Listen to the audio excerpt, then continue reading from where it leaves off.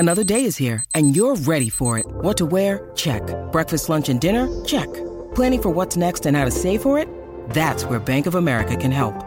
For your financial to-dos, Bank of America has experts ready to help get you closer to your goals. Get started at one of our local financial centers or 24/7 in our mobile banking app. Find a location near you at bankofamerica.com/talktous. What would you like the power to do? Mobile banking requires downloading the app and is only available for select devices. Message and data rates may apply. Bank of America N.A., member FDIC. Welcome to Real Vision Crypto. I'm Ash Bennington. Today, I'm joined by Francis Hunt, the crypto sniper. Welcome back, Francis. Thank you for having me back, Ash. Glad to be here.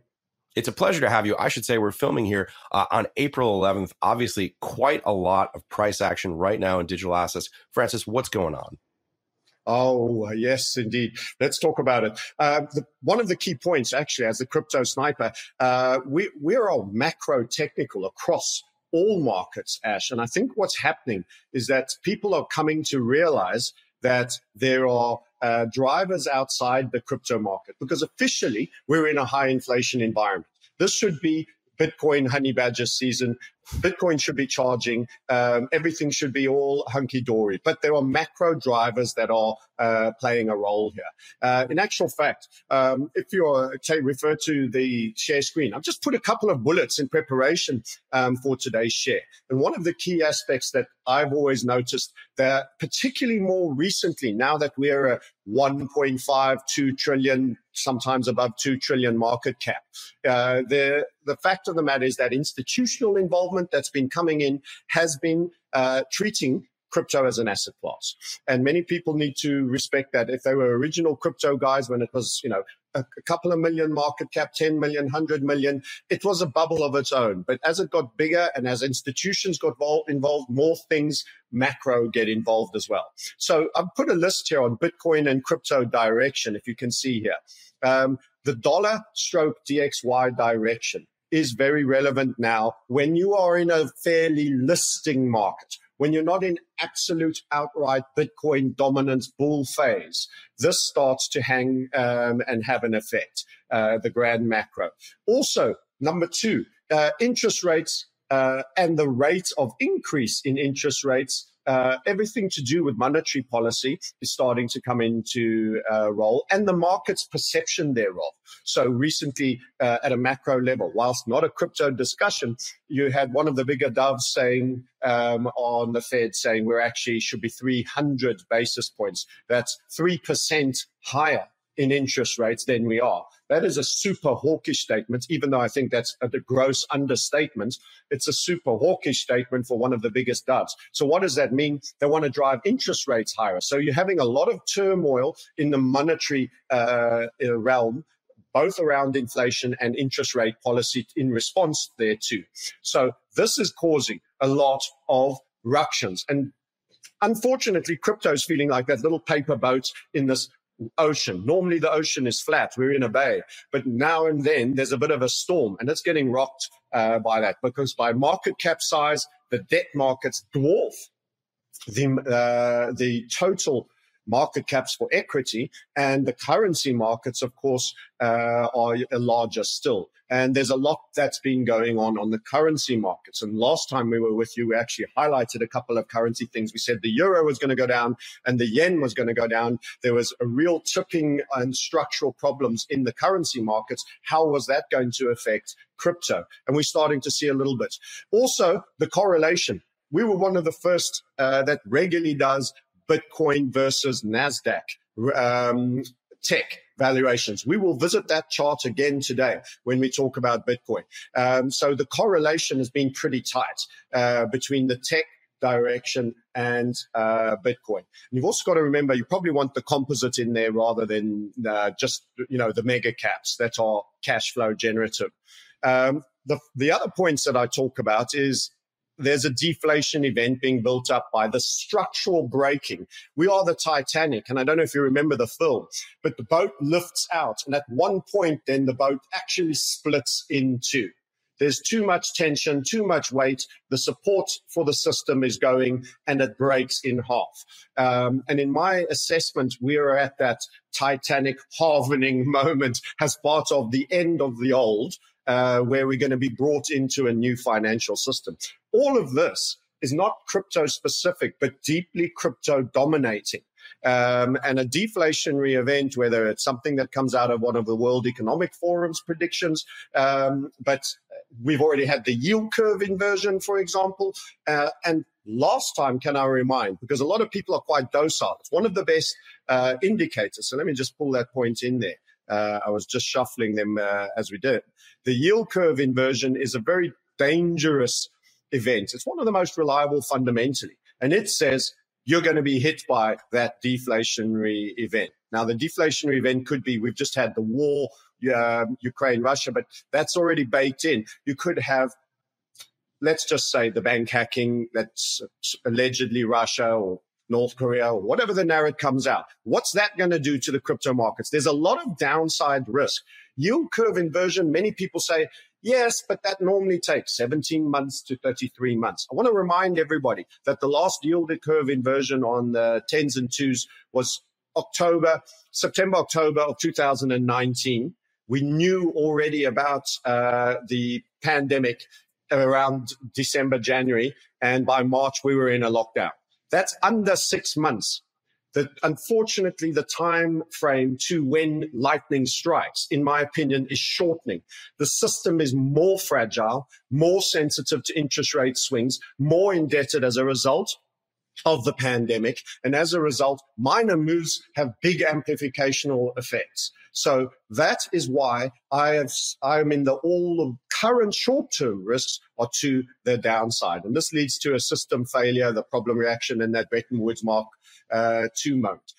On the macro, when you listen to Raoul talk about the great exponential, he's absolutely on the money. And I think his comments there are for the 5-year and the 10-year and beyond. And Cathie Woods, if she survives this system, the metaverse will be coming.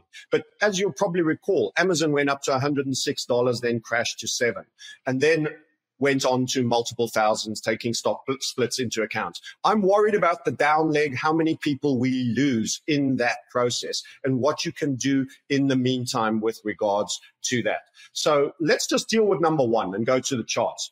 The dollar index. This is something we've shown to you guys a couple of times, and we've said the dollar is gaining strength, but it's important to qualify that. It's gaining strength against who it's being measured against in the dollar index. So if I just highlight the currencies that the dollar is typically being measured against, it's these ones: the pound, very strongly the euro. There's a bit of yen. There is, of course, the Swiss franc as well that I've not included. But the dollar is being measured against what I'd refer to as the weaker Western nations that are non-commodity exporters. They typically import commodities, have high relative debt. It's unclear, or they have low gold holdings. Think of Great Britain that sold their 400 tons of gold at the 2,000 Browns bottom. And the euro is yield curve contemplating, control contemplating, and the Japanese are already doing it. Whilst on the other hand, the currencies that are low relative debt, ironically, the ruble is extremely low. We called the USD ruble for the upside, but you wanted to close that short. Now it's almost an export commodity, and it's got high value in gold. So you've actually got the commodity currencies to these sides. So just looking at the Dixie, you've got to bear in mind, we're talking about dollar strength relative to a lot of weaklings. It's not the most beautiful in the lineup, but in the comparison that it's been drawn against, it is winning that. What we found is as the dollar is being strong, it is lent on Bitcoin when we're not in the major move.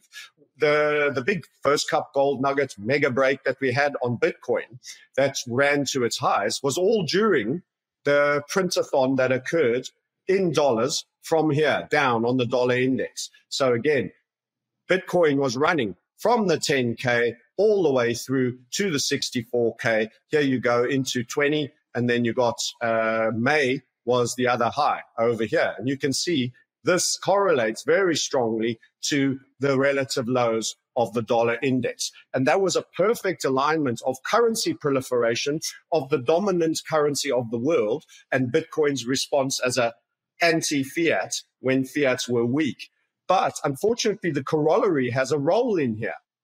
And this is what's been happening. We called this inverted head and shoulders, and we said, actually, the dollar index is going to go back up. And a lot of this has got to do with euro weakness and dollar relative strength to that category, as I've already highlighted.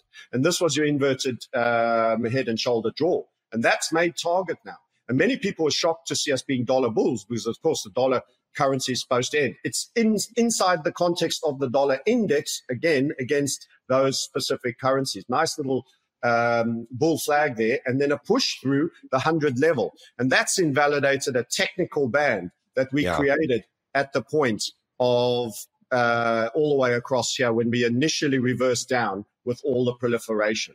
So, Francis, I should ask, we've just crashed through that 100 level here, I think this morning for the first time on April 11th. Does that have a psychological impact when we get into the triple digits on Dixie? It does. I think it does. But I also think it rests here. And that's part of how markets typically respond. So you've got a bit of a shooting star. You're a little bit low vol, but I think it rests a little here. As I've said, a lot of this is driven by dollar strength and euro land weakness. But I think we churn a little bit before. The bad news is what is on the longer term. I think we see further erosion in the euro. So if I go back and answer this question to the fullest extent, this is our macro draw that we've had. And we've also shown here a couple of times. It's so macro that I'm probably going to have to do a 2-monther. So every candle represents 2 months here. And I'll steal that extra little bit of real estate. I might even have to do 3. This has been a macro falling wedge of this currency against all those others. And what we've done is we've broken it, and we're in a winding up state over here. So amazingly, despite the dollar's weakness, we think you're in a breakout and you'll see 110 plus coming. But what typically happens at psychological levels, like the 100, which is this blue line I've drawn all the way through here, is that you normally you've had quite a surge there. You break it with momentum and you'll have a little bit of a rest period, as per this orange line. And then you go again.